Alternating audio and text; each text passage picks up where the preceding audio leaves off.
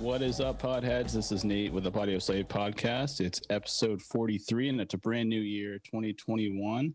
Hanging out with my friends, Twan and Tone. How you guys doing today? Good, man. Happy New Year. 2021 is insane to me. Just the visual of it, even. Yeah. Hopefully it'll be better. I think we'll get some nerdery out of 2021. Can't be worse, can it? Yeah, it can be. Anything can be worse. You're right. Don't jinx it. But anyways, yeah, I wanted to showcase our socials. So if you want to find us there on Instagram and Twitter, we're at Podio Slave. So we're pretty active there. So check us out there. Always talking about different things.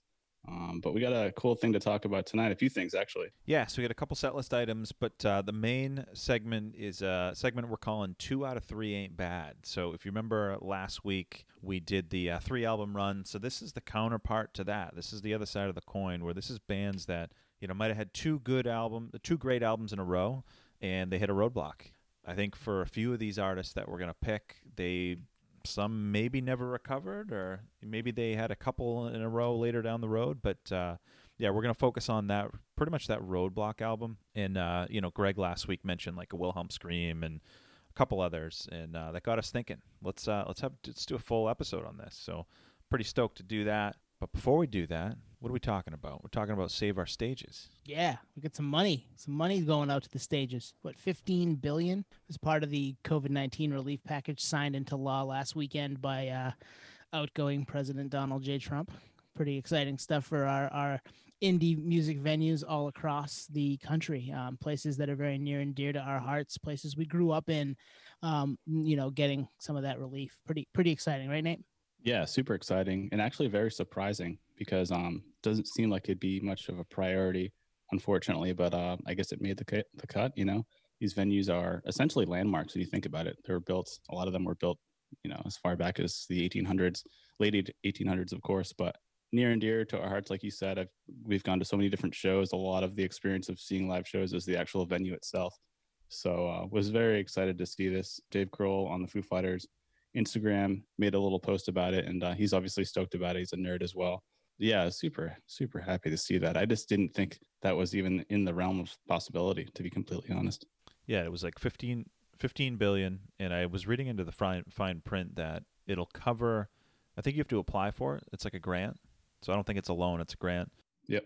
And they'll cover 6 months of payroll, rent, and whatnot. So this is huge. I mean, what I was actually thinking about is our local venue here in Portland, Maine, that already shut its doors. Can they jump on this? That type of thing. But yeah, Grohl was big behind this, and it takes some of those brand name dudes for people to pay attention and get this type of thing approved. Yeah, I'm glad it was added. It's a big section of our economy that has just lied dormant since March when all those doors were closed, whether they be, the big Ticketmaster Live Nation owned venues or the small mom and pops that hold 500, 600, 700 people. So for those people at that smaller level to pull some money back in and, be able to put food on the table for the next 6 months, keep, the roof over their head in the cold winter months in the Northeast here and in other places, it's awesome. And maybe it allows us to get back to, 6 months from now where most of the population is vaccinated, and maybe it's, brighter days and we're back at concerts, even outdoors, but, situations that we can see live music in these indie venues that we love. Yeah. And you just brought up a good point too, the live aspect of things. Like there's always some lobbying behind the scenes for things to actually, make it past the goalposts. So I wonder if, Live Nation was behind the scenes on this, knowing that, their powerhouse and for the bands themselves, for the talent to make money is touring.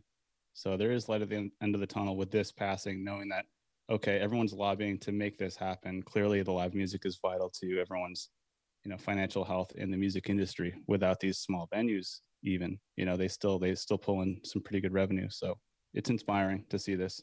And I think there's some big players behind the scenes that help push this forward. Otherwise, I wouldn't see this to be any kind of priority at all, especially because a lot of these venues all of them, for that matter, for the small venues, are going to have to be retrofitted for COVID measures, even with a vaccine, I feel like. So we'll see. Well, I mean, it actually almost goes against the interest of the Live Nations and whatnot, because they're the big venues, right? So these are, yeah. I looked at the fine print, and for you to be eligible, people that can apply, they have to have had lost over 90% of their revenue in the last year, which That's a lot.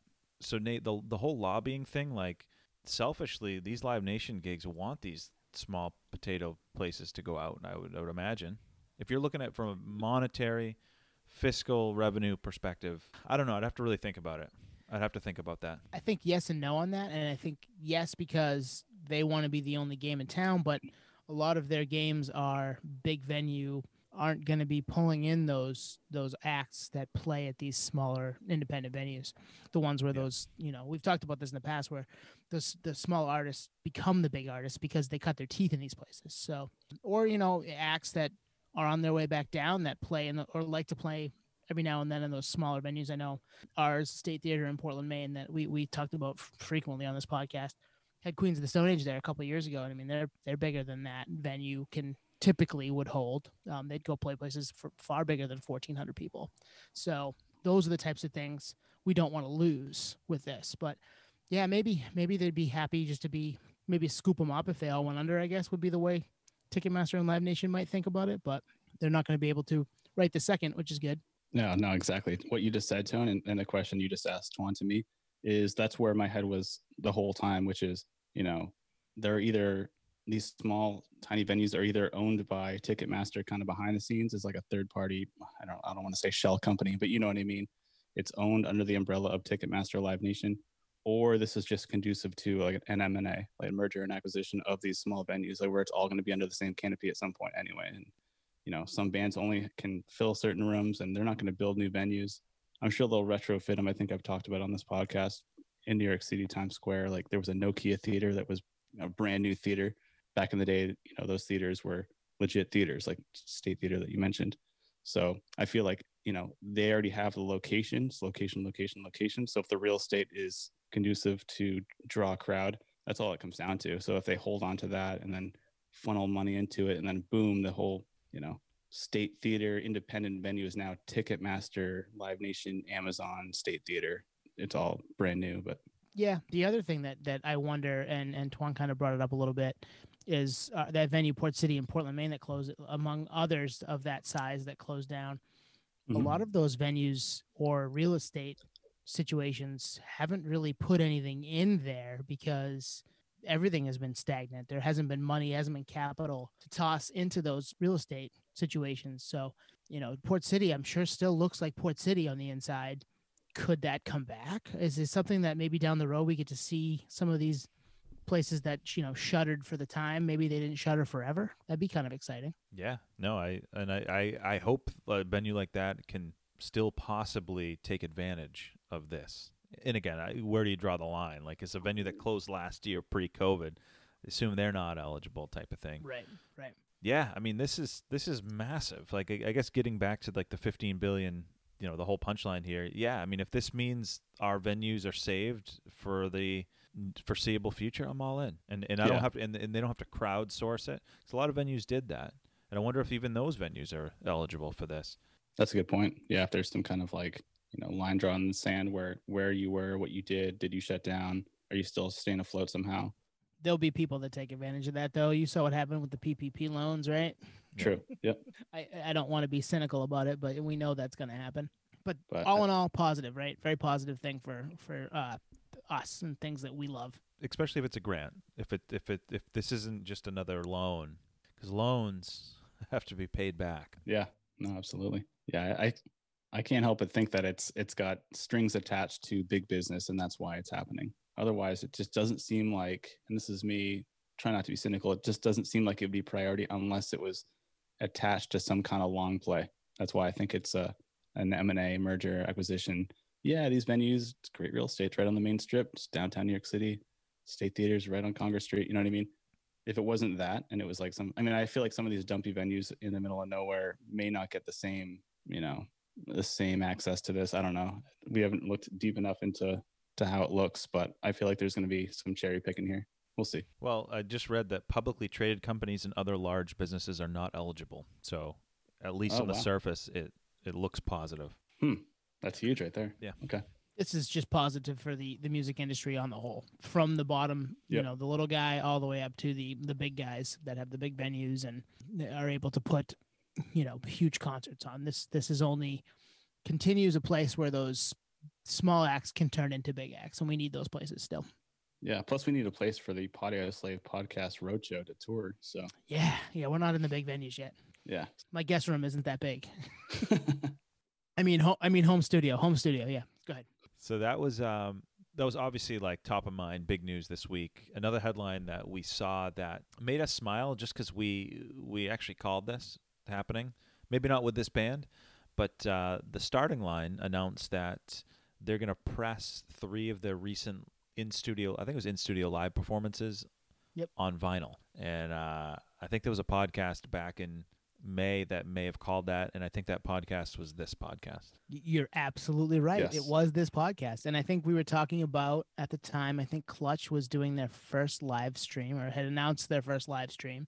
And we said, this is just an opportunity for bands to, recoup some of that money that they weren't getting playing in those small independent venues across the country that were closed because of COVID. So another way to do that, okay, you paid $15 to watch the live stream for a weekend or whatever. And now, okay, we'll record the live stream. We'll throw it on some wax, maybe make 3 or 4 different colorways, which I think Twan said verbatim. And here you go, guys, $32.97. Come buy them. You can get all 3 for $100 in a t-shirt. Like, let's go. Let's do this. So yeah, it makes complete sense. And we definitely called this 6 months ago. So is it just one show, three colors, or is it 3? I don't for the specifics of the Starting Line one. I'm not 100%. I just saw it and thought, well, hey, wait a second, this was our idea. Yeah, they're definitely listening. Someone's listening. So we keep seeing these predictions come to fruition. They should be listening, Nate. They should be, because we just keep coming up with great ideas. Yeah, help me help you, Jerry Maguire style. Yeah, no, it's cool. I mean, the reason I've always loved live albums, and the reason a lot of the times I've gotten into bands because of their live album, just like we talked about with Greg getting into music from the live show, is it kind of captures a time capsule for what was happening, in that time frame. So COVID times, we'll look back hopefully at this time as like a crazy, unfortunate time, and the music that transcends then in a live format pressed will be like, damn, remember this? That was a trip. To get that on wax is, it's a memento of, difficult times, but nonetheless a memento. So. Well, if it's maybe they play through an album you love and you like the way it sounded and you watch the live stream for $15 or whatever. Are you looking at what I'm looking at, Twan? The full on like breakdown? Yeah. And actually you just nailed it. They got a lot of stuff here. You just nailed it, Tone. It's full albums. It's 3 different performances where they play, I think, Direction and The Best Of and Based on a True Story. And the bundle is sold out if you want to get all of them for $75. So $25 a pop. I mean, that's not bad. That's not bad. Yeah. And you just think they paid to get it printed or pressed, right? And then the rest of the money's probably going straight to the band. Yeah. My thought is we're headed towards, we don't need, and we've talked about this too, we don't need record labels. These people are going to do it on their own. As long as they have a relationship and a strong enough fan base to sell out a pre-order, they're going to be able to put out, vinyl packages with pre-orders and all that fun stuff. And the money's going to go directly to them, which isn't a bad thing, I think. It sucks for some of the record labels that small independent ones like that. But for the big ones, they've made enough money over this time. Like, this is the new way of the world, I think, with technology. No, totally. It's a good time, good opportunity for everyone to pay dues, have money go to where it's supposed to go. You think about it, it's like a lemonade stand. Like, that person made the lemonade, the money goes directly to the kids or whatever, to the band for the presses and the effort that goes into it. I mean, at the end of the day, like when you write the music, you're the founder of that product. So you should get the money. You should get a majority of the profit, but it hasn't been that way. So the fact that it's going in that direction is actually pretty inspiring. So I think we've called a lot of these things, but this is one that's come full circle. So, and speaking of the albums being played front to back, like that's something I've always really enjoyed, seeing that in person. So to get that now, if more bands jump on that bandwagon, I'd be all about it. Like, heck yeah. When it's a banger album, you want to do that, right? When it's a front to back, which leads into our segment later. But yeah. When it's a front to back, you definitely want that. So I got a confession. When I saw this headline, and this is not a knock to Starting Line because I like the Starting Line. I mean, I remember being into them when I was younger and really liking it. But my confession is I immediately thought, who the hell is going to buy this? Like, who's going to buy this? And then I really thought about it in the sense that, they're doing the full album, which has appeal. I'm looking at the visual, and the artwork's awesome. They get different colorways, and while I'm not like, at 35 into them as much, if this was like a band I'm really into, I would totally scoop this up. Absolutely. And I am into them. I don't want to come across like that. I mean, I love Say It Like You Mean It and Based on a True Story, and No, they're a cool band. It's not a knock on them at all. You're just saying if this isn't the only one of these we're going to see, then you got to pick and choose, right? I mean, that's the hard part for people with maybe diminished income because of what's gone on, or less income or no income, depending on the situation. So yeah, you're not going to just be like, yeah, I'll buy this and that and this and that because there's so much awesome, because it is awesome, but we got to pick and choose. Unfortunately. Yeah. Well, everyone has their devoted fan base, right? We always check out the metrics on Spotify. So a percentage of that fan base that's listening is going to pull the trigger on that for sure. Yeah. And I can't help but think about Show Regret. I think we were talking about Jimmy Eat World and how they played like Futures front to back and Bleed American front to back. I'm like, fuck, I didn't see these shows. If they were to pull this and put it on wax, it's a new way to listen to the album, like live, And if they kill live, then it's like, hell yeah. That's coming with those. They haven't announced it yet, but I mean, they have one star. I think there's one in about 2 weeks, and then they have them every 2 weeks or so through the middle of February for Clarity, Bleed American, and Futures, and those will get pressed if they sound good. Obviously, they got to see how they go, and if technical difficulties happen, they won't do it. But if they can record it and it sounds good, you're going to be able to buy Futures live from where they're doing it in the middle of January or whatever it is, middle of February. So that's definitely coming. You're welcome, Jim Adkins.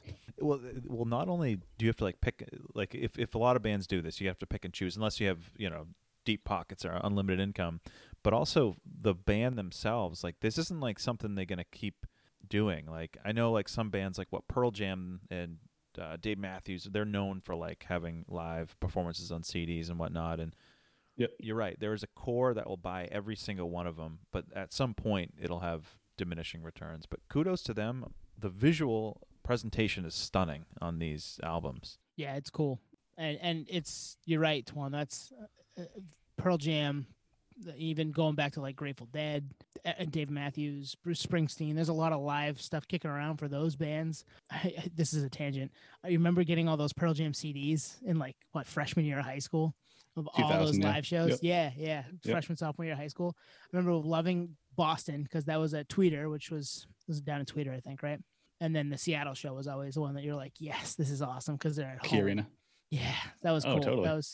That's a tangent, sorry, but yeah, I love those live Pearl Jams. That was like my first foray into getting really into live albums, was those Pearl Jam albums in 2000.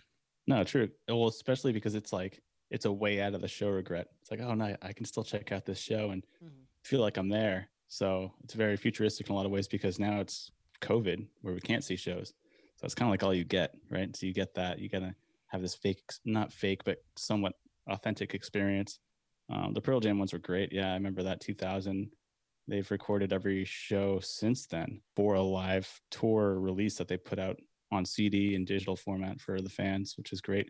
I remember buying those too. And one I bought this. I think I bought the Seattle one too. I bought the Boston one, and I bought the one that was on my birthday, May 26, 2000, which was in San Sebastian, Spain or something. Yep. And just hearing him talking between songs in another country, I'm like, oh, I need to see this band in Europe. But yeah, no, it's cool. Obviously these are different because they're live streams, but it's 2020. So they're getting creative. And again, if you're a huge fan of whatever the band is that's doing it, you're going to shell out. I'd spend $75 on 3 full live stream albums for sure. Yeah. I do that for Jimmy Eat World in a month for sure. Yeah. It just, like you said, Twan, it's going to eventually run its course. You can only do it a few times, right? You're not going to re-record Futures front to back 20 times. It's right. It's going to be a time where it's all right, we did that. So yep. It's even the performances themselves, and we talked about this I think last week or the week before. I'll check out Stephen Jenkins in his kitchen once, but that might be it. Right. Yeah.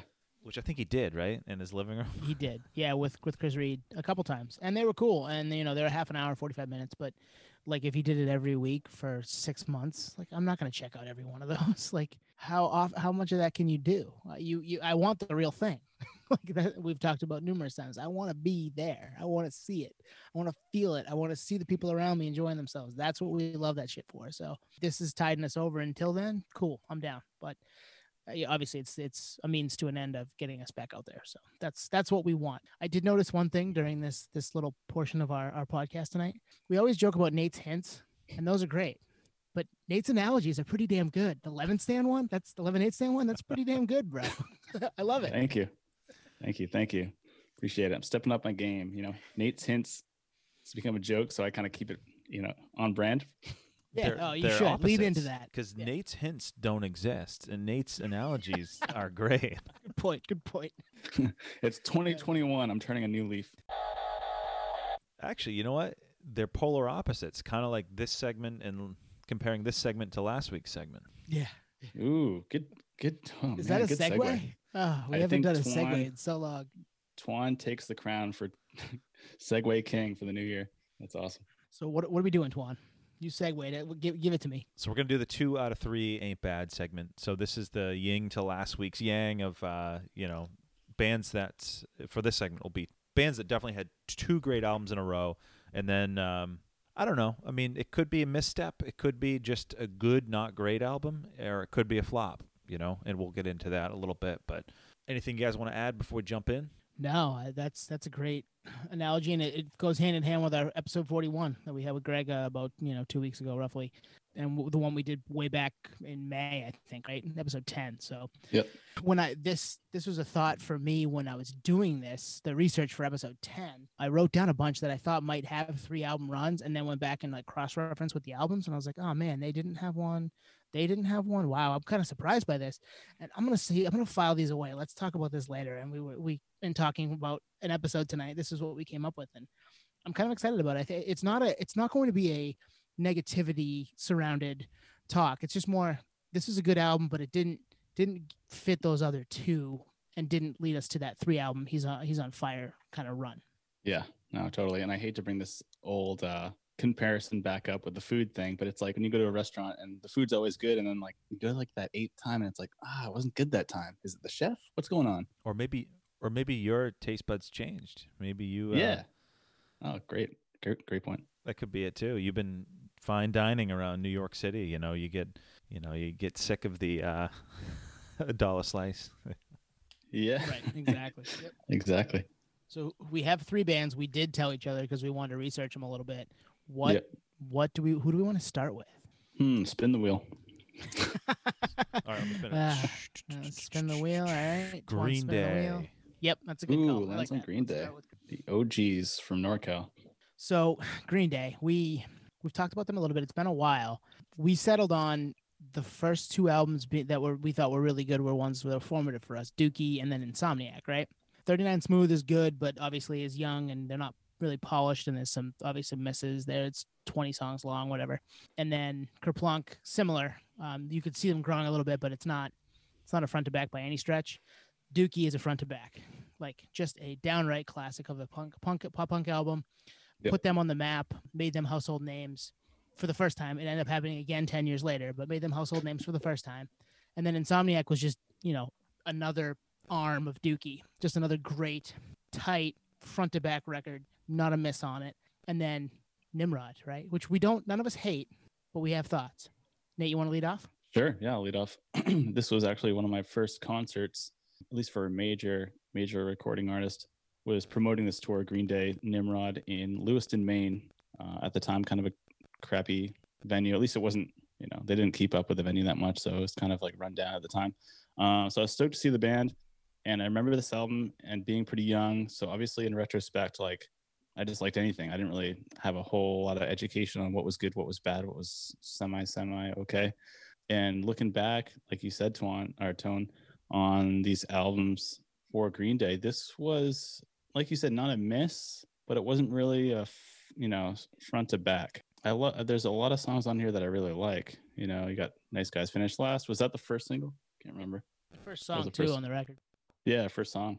So I feel like they were kind of still hanging on to their roots, which is great.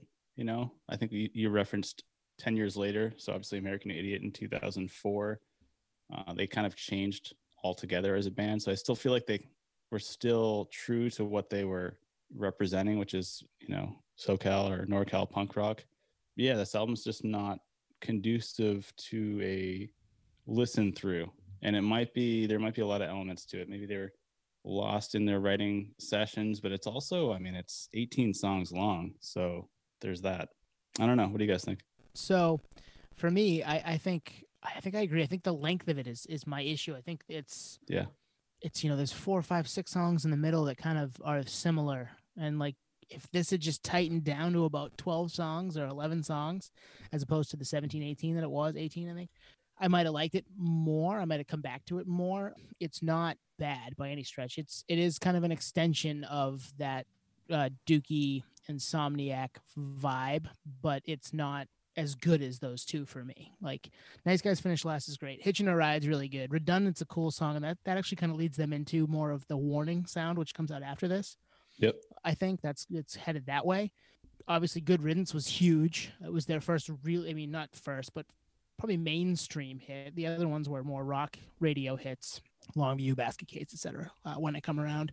But Good Riddance was like, who wasn't playing Good Riddance in 1998, right? It was everybody. So, but it's just there's enough filler there that it's like, okay, I can't listen to this front to back every time I come back to it like I would those other two. And that's why it doesn't get the 3-album run status. It's the roadblock. Yeah, I mean, I agree. I do agree it's the roadblock. I'm probably not as high on this album as you guys are.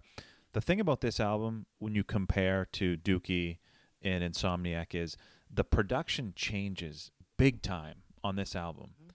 I skimmed this album today because I obviously had this when I was 12 and probably liked it a lot. But the production, it's so polished that it takes away from the essence of Green Day. And this is the start.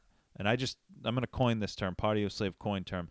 This is the start of their arena punk era. Like this is arena punk, and they made those songs for that big stage. It's a whole different vibe. I think every song sounds the same.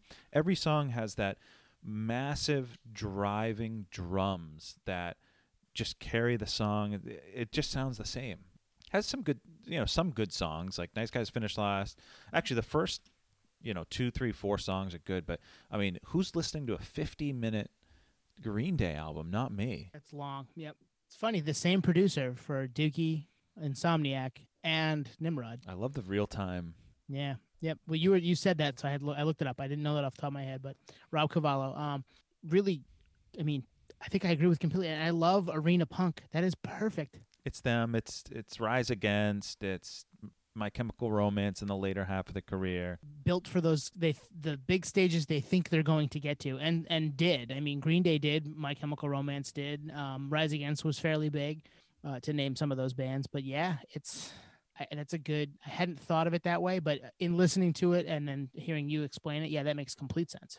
Yeah, it does. And actually, in retrospect, like Dookie, they played Madison Square Garden, right? So they were playing giant venues for Dookie 2 albums prior. But this album, and actually brings up a great point, because I wonder if they just always have the label pressure, because American Idiot is just all day arena stadium rock, right? It's just not that's not small punk rock, small dingy venue like we were talking about earlier that are getting saved. Like it's just not even, it wouldn't make sense. So this album for sure. And then even with the song Good Riddance, Time of Your Life, I mean, that was like the finale song for Seinfeld, the biggest sitcom at the time, right? In was it 98? Yep. This album dropped in 97, so that kind of makes sense. But I wonder if if it was more label pressure or if it's where they were. I mean, they definitely like changed on this album. And Insomniac and Dookie were straight up punk, So still a killer band. I like referencing that show that I saw for this album. It was more punk seeing that show than any other show that I saw after. And obviously they got even more commercial. Not that they weren't with Dookie, but I don't think they were trying, like to your point, Twan, I don't think they were trying to be commercial with Dookie and Insomniac. Nimrod, it seems like there might have been a little more pressure, and then American Idiot, obviously, it's... Well, Warning's in there, too. You forget about Warning. Yeah, Warning, too. And Warning is a little more subdued, a little more laid back. Yep. Yeah, and almost at times folky punk, which is completely different than your arena punk, but they jump right back into the arena punk era, situation with American Idiot. My only thought there, in hearing you talk about it, Nate, is Nimrod does not have the cohesiveness that American Idiot does. American Idiot's a concept album, right? And true. There are some different, it's very polished. There are some very, very different sounds and thoughts on that record that we did not get with Nimrod, right? Yeah, no, that's a good point. I always consider or compare punk rock to like stand-up comedy. It's like you only have so much roadway. Like eventually it's going to get stale or you don't fit the part because you're old now or whatever it is. So I always wonder, like, being in a punk band must be extremely difficult because even if you're super successful, you kind of have to like eventually go with the times. And maybe that's why they changed. I don't know how that works, but it's like you want to stay true to your core so you don't have a roadblock like this. But at the end of the day, like, you got to make a living. And I mean, I don't know. It must get super complicated. That's why I think Pearl Jam works, is because they just write timeless music, where Green Day might write timeless music, but they can't do it at their current age. They're a punk band. They're supposed to be young and vibrant, right? Yeah, but I disagree with that. They couldn't do it because they did do it. They went from writing Dookie in 1993, 94 to putting out American Idiot in 2004. Those are completely different wavelengths. Like, they're not. Yeah. But would you call American Idiot punk? You know what I mean? It's a whole different. Exactly. Yeah, true. Yeah. And that's what happens with punk. That's what happens with pop punk bands for sure. Punk bands maybe not so much, but pop punk bands for sure. They need to probably change sound or do something like American Idiot to stay viable in that genre, right? There are good bands that have done it. We've talked about the Menzingers. If you listen to After the Party, that's about turning 30 and not being a drunk idiot in your 20s anymore, like most of us are. So that's exactly what that's about. After the Party. The party was your 20s. Your 30s, or you're going to be an adult. You got to like do normal things and not, you can't have 7 beers on a Tuesday night. It doesn't work like that anymore. So bands that can do that are really cool to me. They're few and far between in this genre for sure. Nate, I'm going to call back to what you said earlier, which is, yeah, they did play Madison Square Garden or that size off Dookie, but guess what? That album was written before they were at that level. They never saw That's that true. coming. There's no way. I mean, I don't know, like, what size venues were they playing off Kerplunk? I mean, clubs. Oh, dude. Yeah. Especially on the East Coast. Definitely clubs. So, yeah, it's just a whole different, they were in a whole different stratosphere in their songwriting process. And that shows, to me, it shows in Nimrod, where Insomniac was almost a throwback. I think they said, fuck you, like Yeah. Jaded. There's nothing even like that on Dookie. Like, that's a throwback. Good point. Go to our core. Where Nimrod is we're getting older. Well, actually, Warning is Warning is that we're in our 30s album, I feel like. I don't know what their ages were, but something happened. We like to say that something happened. And you talk about Jaded. That's probably why Jaded wasn't played by itself. It was played at the end of Brain Stew on the radio. Like, screw you guys. We're going to put it out as 2 songs then. If you're going to give us this 1.5 minute, jam, just absolute sprint. Yeah, it's complicated, as fans, as music nerds, digging deep on what happened. We always wonder, like, what actually happened. We don't actually know. And we always wonder, like, is it the band or is it the pressure from the management, the label? Who knows? Would they continue to write albums like Dookie, or like you said, Insomniac was almost like going backpedaling in a lot of ways, which I think is great. Maybe that doesn't reflect well for the label. And they're like, well, you could have done these numbers, but you did that. So now look, it's working against you. Do you want 4 mansions or do you want 1? Especially late 90s, right? Like, when the money was just everywhere. God damn, best economy ever. So yeah, I don't know. It's the punk thing just always is so perplexing because it's such a young thing. It's like not supposed to be longevity unless like you're like a Rancid, where like the music is very kind of on the same level throughout their whole career. Like Green Day is like up, down, sideways. And that's probably why they're one of the biggest bands on the planet. But as a true core Green Day fan, as we all are, we just have to be honest. And this is definitely a roadblock, unfortunately. And I think a lot of it has to do with the longevity of it, which I used to think was a bargain as a young kid. Like, oh, nice, I get 18 songs for $12 instead of 12 songs for $12. But yeah, now it's more like the full piece, and there's a lot of filler, and it just doesn't hit like those first 2, especially Insomniac.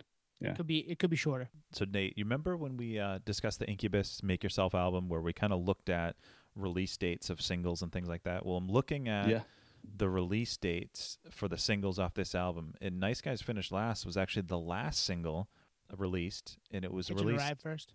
Hitchin' a Ride was first. The interesting thing is, Nice Guys Finished Last came out 2 years after. So this tells 99. me that in '99. So this tells me that this was intended to be milked. This was release an album, 18 songs, and tour the shit out of it. I feel like that was the play with this album. Yeah. Ooh, great assessment. I'm looking at it too right now, and it's like, we were talking about a few episodes ago about pre-COVID, like getting ready to promote an album, all the things that go on behind the scenes, a world tour, merchandising, licensee deals, all that shit.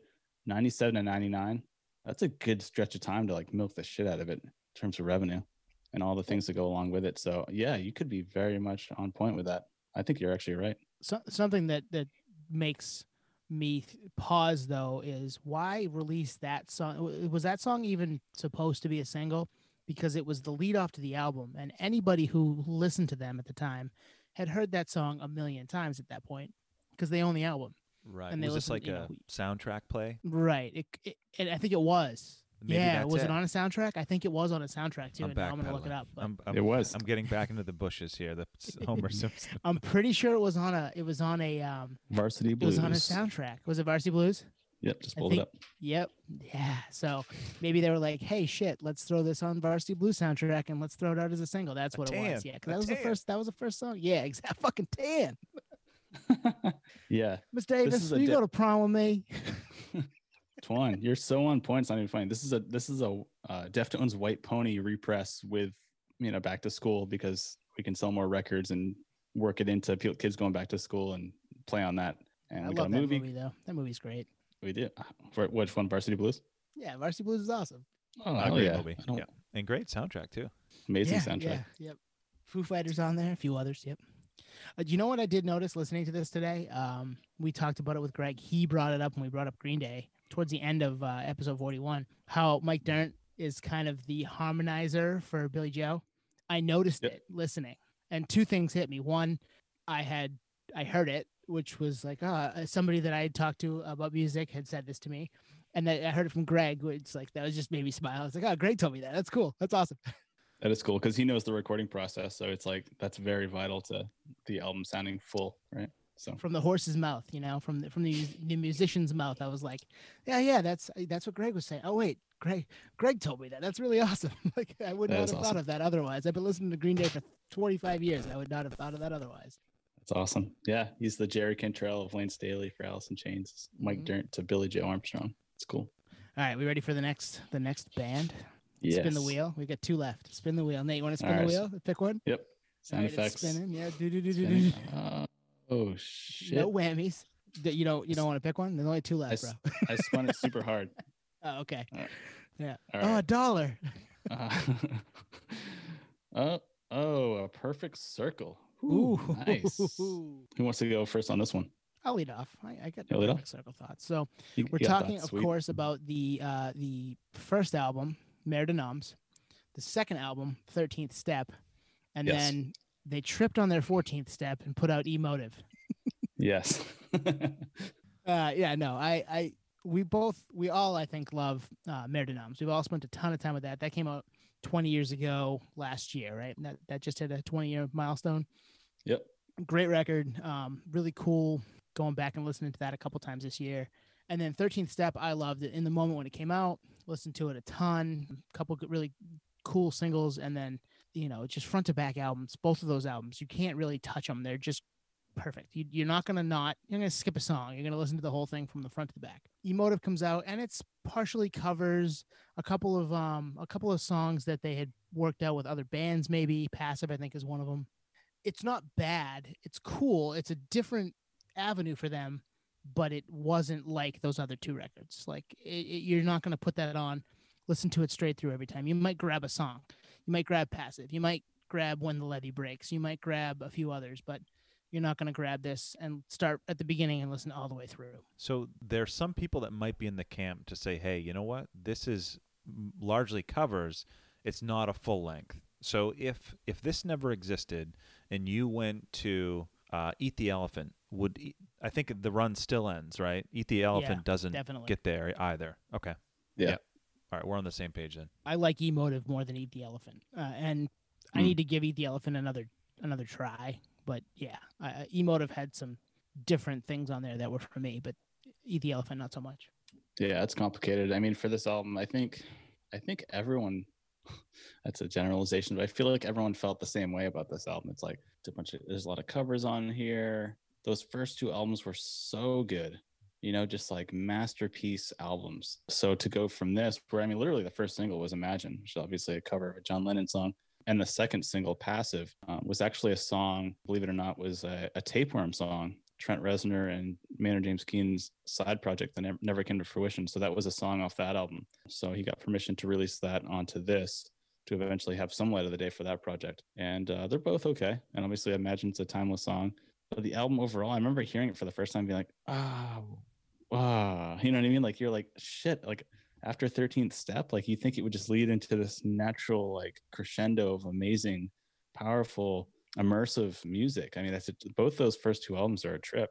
And I was just in Arizona and went to Maynard's Winery, and they have a bunch of signed stuff and all this cool nerdery at the tasting room and the emotive stuff. It's like, you couldn't pay me to buy that stuff, but I'll buy the first two album stuff all day, and Tool and his other projects too. But this album is just like, it's I hate to say a miss, but it changes the cadence of this timeless music, which is rough because everyone in this band is, classically trained, and Maynard's obviously, his voice is just so powerful. So it sucks. It's a roadblock, and it sucks to say that. And I know this is all subjective, but we're all in agreement that this is just not to the same caliber of those first two albums. Just kind of, it hits like a screeching halt almost in a lot of ways. So I'm going to bring up an idea or a discussion that we brought up in a previous episode, which is this a case where the band set such a high bar that they handicap themselves in the future catalog? And what I mean by that is, say a band came out, so say Perfect Circle comes out, their debut album is Emotive,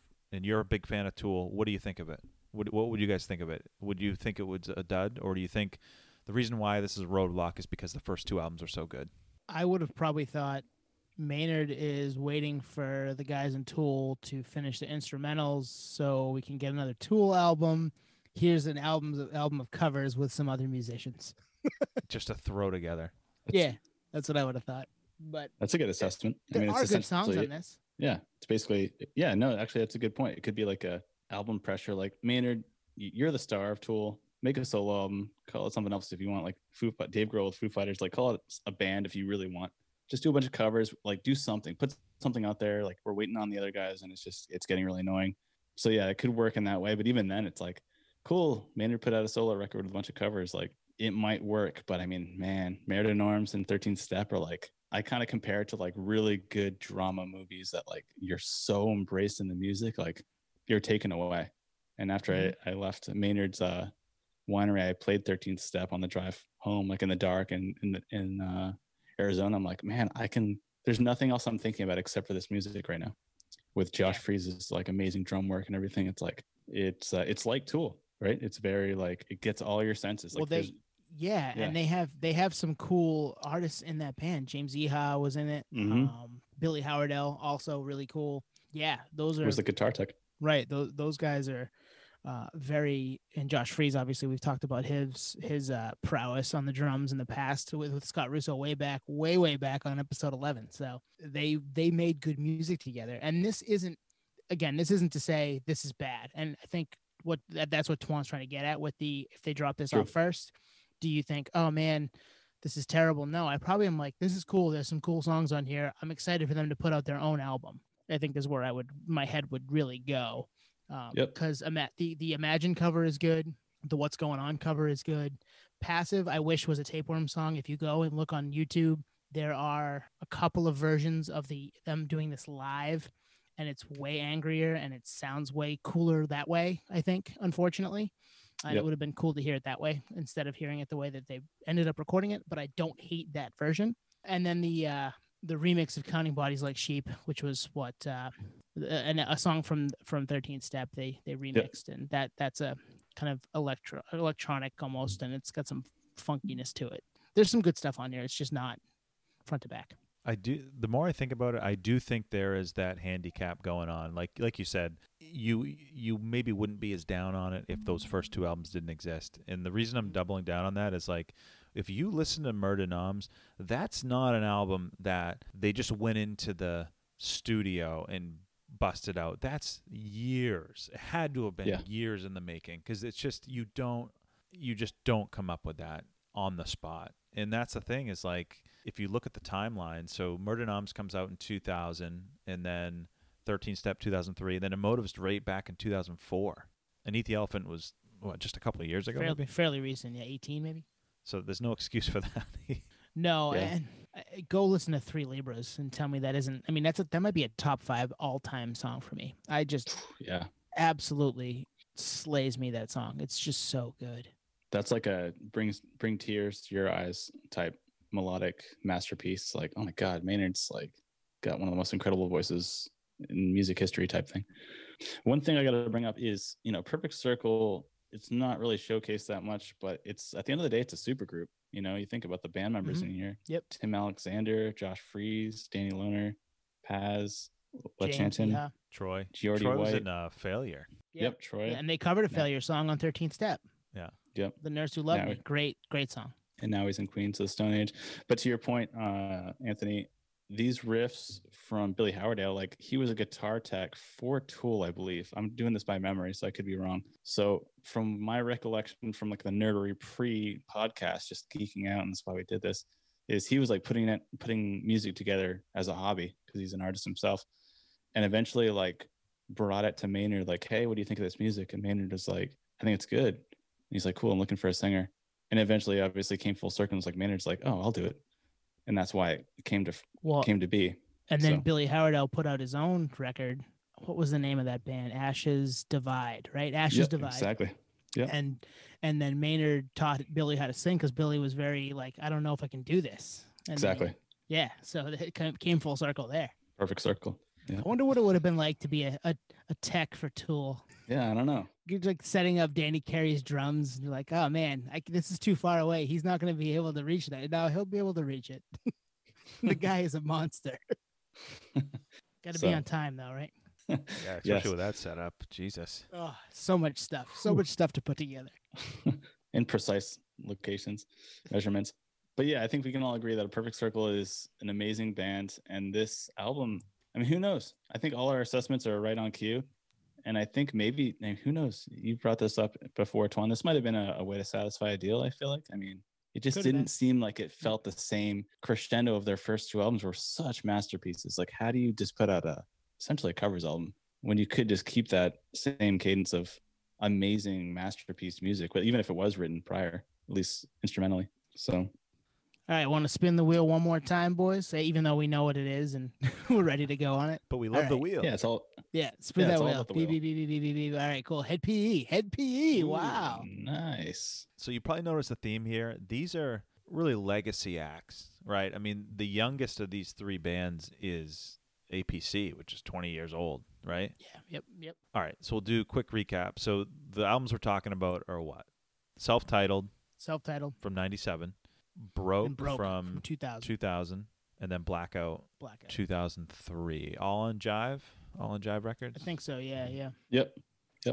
Nate, you want to lead off? Sure. Yeah. It's awesome you say legacy band because it's like Head PE is to some considered kind of like an underground metal, rap rock, punk rock, whatever you call it, band. Conglomeration. But we're all big fans, and obviously for good reason. I mean, they kind of made their own sound in a lot of ways. And those first 2 albums are amazing, especially I think the first one is still my favorite. But this album is a roadblock in a lot of ways, I think, mainly because it actually makes a lot of sense, actually, in retrospect, because the first one's like super punk rock, funk rock, just out there, underground rap rock. Broke is like polished, but it's pretty rough lyrically. And I mean, I'm surprised it was ever even on the radio, to be honest. Those songs on there are just brutal lyrically. And then Blackout comes out. We're all like hardcore fans at this point, ready for another album that's either just super explicit or heavy or whatever. And can't help to notice that this one's it's watered down, right? I'm trying to think of an easy way to say it. It's watered down, and maybe it's label pressure, like we were saying with the Green Day Nimrod album. It's just different. For me, reflecting on the album, it's like it just doesn't seem cohesive as a piece of work. Like the first half is something, the second half is like a different thing. There's songs on here that are kind of like left field, which is okay a lot of the times. But for this band, it's like, I mean, they were like an Ozfest band, right? So it's like you have like these other side, like a ballad type thing, which is great because Jared actually can somewhat sing on that song. Well, the Meadow. Listen to the Meadow. The Meadow on Broke, right, too. Yeah. But there's something about it that just seems watered down. Like it's just like it almost seems forced in a lot of ways. Because it is. It's because it is. Yeah. It's they factually that's exactly what it was. They were told to be more radio friendly. Oh shit. And they did it. Either A, to satisfy a record deal, or B, to maybe play bigger venues, make more money. Like probably a little bit of both, right? So Nate, I did a little bit of research before, and even on the Blackout Wikipedia for the album, MCUD basically said that the label forced production to force the more polished production to force a nu metal sound on them, and like even down to changing song structures. You know, it's one of those things where it's, you know, I get back. We always talk about Greg and like the Sugar Ray Fly thing. It's like it probably wasn't to that extent, but we always talk about context is key. 2003, I mean, Limp Bizkit's still big, right? Yep. So they're still the benchmark, you know, and there's even reference to that in the wiki where it's like they were looked at as maybe becoming the next Limp Bizkit. They didn't sound like Limp Bizkit, especially not on self-titled. Like there's just I think lyrically there's no comparison. I think there might be some sonic comparisons because of who's in the band, but lyrically I think go back and listen to Darky and tell me that's something Fred Durst would ever be able to pull off. No fucking way. Or Ken 2012, no fucking way. No. Those songs just fucking shred. Serpent Boy, you know, but the list goes on for that first record. IFO, Hill, fuck man, it's just a great record. God. And then Broke is the more polished version of that, but it is definitely still has those themes like Waiting to Die and Bartender and Killing Time are heavier, and I think Serge is on that, right? Serge is on Killing Time or Feel Good. No, it's Feel Good. He's on. And Morgan from Kitty. Yeah, and it's a little bit more connected compared to Self-Titled where they were kind of making their way. And then this comes out, and Blackout's obviously the radio single, and the rest of it doesn't really. I like if you get to the end of the album, Carnival's really good, Revelations is really good. Those songs are cool. Those songs would fit on other Hed PE albums from before this. The rest of it is definitely, you guys need to sound this way. You guys need to put out records and songs that will get you played on the radio and get us all paid. Where I think the Limp Bizkit comparison gets back to is like with Limp Bizkit, you have Nookie, you have Break Stuff, but then you have the ballads, right? Then you have what was the Rearranged, right? So it's just almost a whole different band. Where like with Hed PE, you get the heavy songs, but then what was it? The Meadow off Broke. Yeah. You know, they showed they could do that. So you almost, in a lot of ways, you could almost see this coming if you really paid attention to Broke. Yeah, but I mean, on Broke, they were allowed to be a little more of themselves. Whereas on this one, they were like, based on everything I've read. That. Yeah. And then the album after this, Only in America, is like a complete spin in the face of that on a different label, I believe, too, right? Like they were done with Jive. And was it Subnoise, maybe? I think they were on at that point. They've been on Subnoise before. Yeah. Koch. Is that what it is? Is that how you say it, Koch? Maybe, right. yeah. Koch, And that album, I mean, lyrically has some troubling situations, but we listened to it a ton when it came out because I was 21 or 20 and didn't think of the world that way. Nothing I would ever, act upon, but definitely some listening to it in the basement, drinking Jack Daniels because I was 20 and that's what you did. We saw them on that tour, Nate, right? In Portland, they played the station downstairs. Only time I've ever gotten a black eye at a show. It was during Waiting to Die. I absolutely cold cocked some kid, and he reached up to grab my shirt and punched me in the face in that tiny little sweaty pool hall. And I was like, and then I think after we were me and our mutual buddy Mike, who is living in Florida now, he and I were running around near your apartment, Nate, trying to get in with our bottle of Jack Daniels at age 20, like a bunch of idiots. So the cops are driving by. We're like, oh, what do we do? Let's hide in the snow. Fucking stupid. We were stupid 20-year-olds. Man, now so many points and so many assessments that just make sense. And it's sweet that we're older now. We can kind of look at all this stuff in retrospect. Like they're on Jive Records, right? So Jive Records is Backstreet Boys, Britney Spears, Hed PE. If you listen to Self-Titled and Broke, it's so left field from mainstream plastic bubblegum selling music that I'm still just completely just thrown off that they got signed by Jive out of all I'm records. totally this would with be like you. a road, right? This should have been like a Roadrunner band or something back in the day.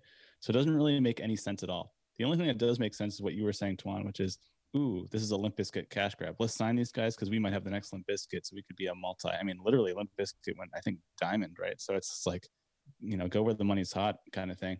But yeah, in terms of like album pressure, I mean, Broke, I remember when they were touring for Broke, Hed PE, the closest they came was Boston, so major market, not secondary market, Portland, Maine. And the club they were playing was Axis. And I remember being on a school night and trying to peer pressure my buddy to drive us to the show because we didn't have a license at the time. In Spanish class, I was like, hey, let's go. We got to go to the show at the Axis. And he didn't want to go. I'm like, fuck. And then so you think about it with Blackout, they're playing the State Theater. So that's club to theater. So that album pressure does pay dividends for the band. It's like the label's like, hey, do this. Your advance goes up because now you're filling bigger rooms. So take it or leave it. Like this will work for you financially. And it sucks that that's the way it goes because it affects the music. But if it comes to monetary value for the band members, and if you think about it, like this is their career, for us, it's like listening pleasure. Like it doesn't affect us financially at all. It sucks that that's the way it plays out because had they just stayed true to Broke and Self-Titled, I mean, this might have been, not a roadblock. And it maybe would eventually graduate to playing theaters and maybe even arenas, who knows, or stadiums like Limp Bizkit, who knows? Like, I don't think so. If they had stayed true to the Broke and Self-Titled element, that's not necessarily like arena rock. It's supposed to be small because it's pretty explicit. I guess that's just the way it goes, especially in this time. I mean, 03, you got to think about music industry was the stereotype then. It was, big money. This is how you do it. The formula was set in stone. And obviously that's all thrown for a loop now in 2020. We were talking about earlier with, the artist essentially owning their rights to whatever they want to do now. This is 03, so you stick to the grid. Yeah, and they I mean, I'm not sure if they would have ever gotten any bigger than they did at this point, or maybe right after Broke, because they came back on their own at a couple of different record labels that allowed them to do whatever they wanted. And they had some songs here and there that were good, but they never kind of hit those highs of Broke and or Self-Titled. So I think that, that young, vibrant, energetic, something to say, something to get off their chest, those first couple albums was going to happen then and not any other time for them. It's interesting. Like while you guys were talking, I'm just trying to think of like the progression from album to album. So you have Self-Titled, which is definitely has punk roots. Like you can tell they grew up in that. Yeah. There's punk, there's metal, there's funk. It's kind of all over the place.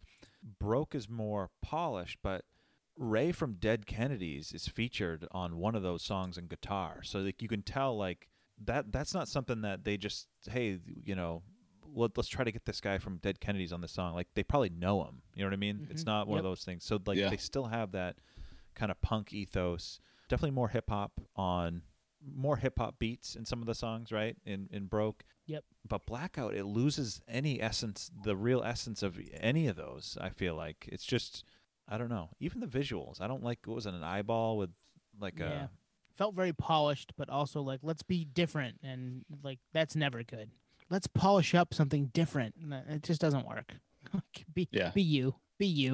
No, this is a great way to put it. Let's polish something that can't really be polished for it to be real and genuine. Mm-hmm. It's like, you can't like make, Rancid play arenas and, sell t-shirts at Walmart. It's just not, it's not what it's supposed to be. And that's what I think this But JCPenney, they're all about that.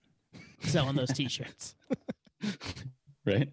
I mean, I'm looking at the Wikipedia right now. So Suck It Up, used in EA Sports, Blackout, EA Sports, Getaway, EA Sports, NASCAR Thunder 2003. Like there was definitely like some contracts played into make this album because this is what we got lined up. So if you don't do this way, then this stuff goes away and then you don't get the royalties or you don't get the advance.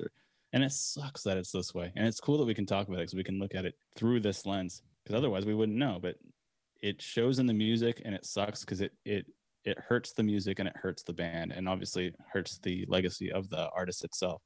Yeah. So that's tough. That's a tough hang for them because they're like, oh man, we were made to do that so we could cash the check. At the same time, like they're cashing the check. So I can't really fault them for that. I'm not like mad about it, but you're right. It's like this, I want this to sound like the other stuff I like by you guys with maybe a different tangent here and there, but not not bent towards radio so that you can make your money on Madden 2002 or whatever. You know what I mean? But what is comforting is like if you read anything about this album, Yeah, they hate it. they knew what it, you know what I mean? Like they tried to fight it. Like that was, I think Jared was just like, I pretty much got outvoted. You know what I mean? I got outvoted. Like we were in a deal and they wanted us to go new metal, more polished. Listen to the lyrics of Carnival. I think it's about this whole situation. Know your enemies really? well. They're in the next room, just There you go. fucking with you. Like it's they're trying to mess with you while you fall asleep. Yeah, no, totally. And that's exactly what happened to what he wanted to do musically here. One more thought on all this is like, and I say this all the time. I feel like we've talked about this on the podcast. At a pivotal point like this, no one wins because their core fan base doesn't win, and then it just wasn't. There were no like major singles for this for like the casual fan to be hooked on this. So no one wins, and then that's why you see Only in America. Their intent was to make it as uncommercial as possible. Is a quote that I read, and it was. Yeah, I was gonna say, and then that's a default because then it's like too far left, rather than too far right with the commercial thing. So it's like, you didn't stay in the middle, which is why you got big in the first place and why you built up this, organic fan base. Had you just, let's say you'd never signed. The weird thing is they signed with Jive. Like if they hadn't signed with Jive, this may have never happened. Maybe, but imagine if Blackout and Only in America had a baby. That album would have been badass. Yeah. I mean, I actually would have got broke. Looking at this, you would have got broke, bro. Would have gotten broke. Yeah, you're right. And you know what? Another album like that wouldn't have been terrible at that time. I would have liked it. We'd have been down.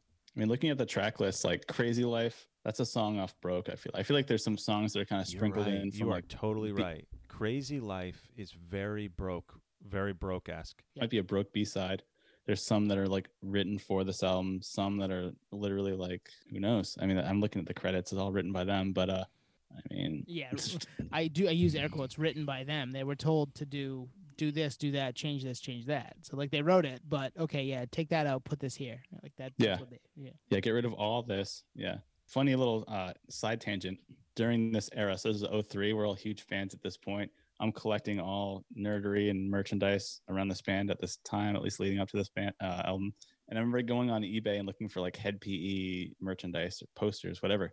And Jared, the singer for Head PE, had a eBay listing for his crotch rocket or motorcycle. Oh wow! A Kawasaki Ninja or whatever, like motorcycle, and it was like him in the posting and whatever.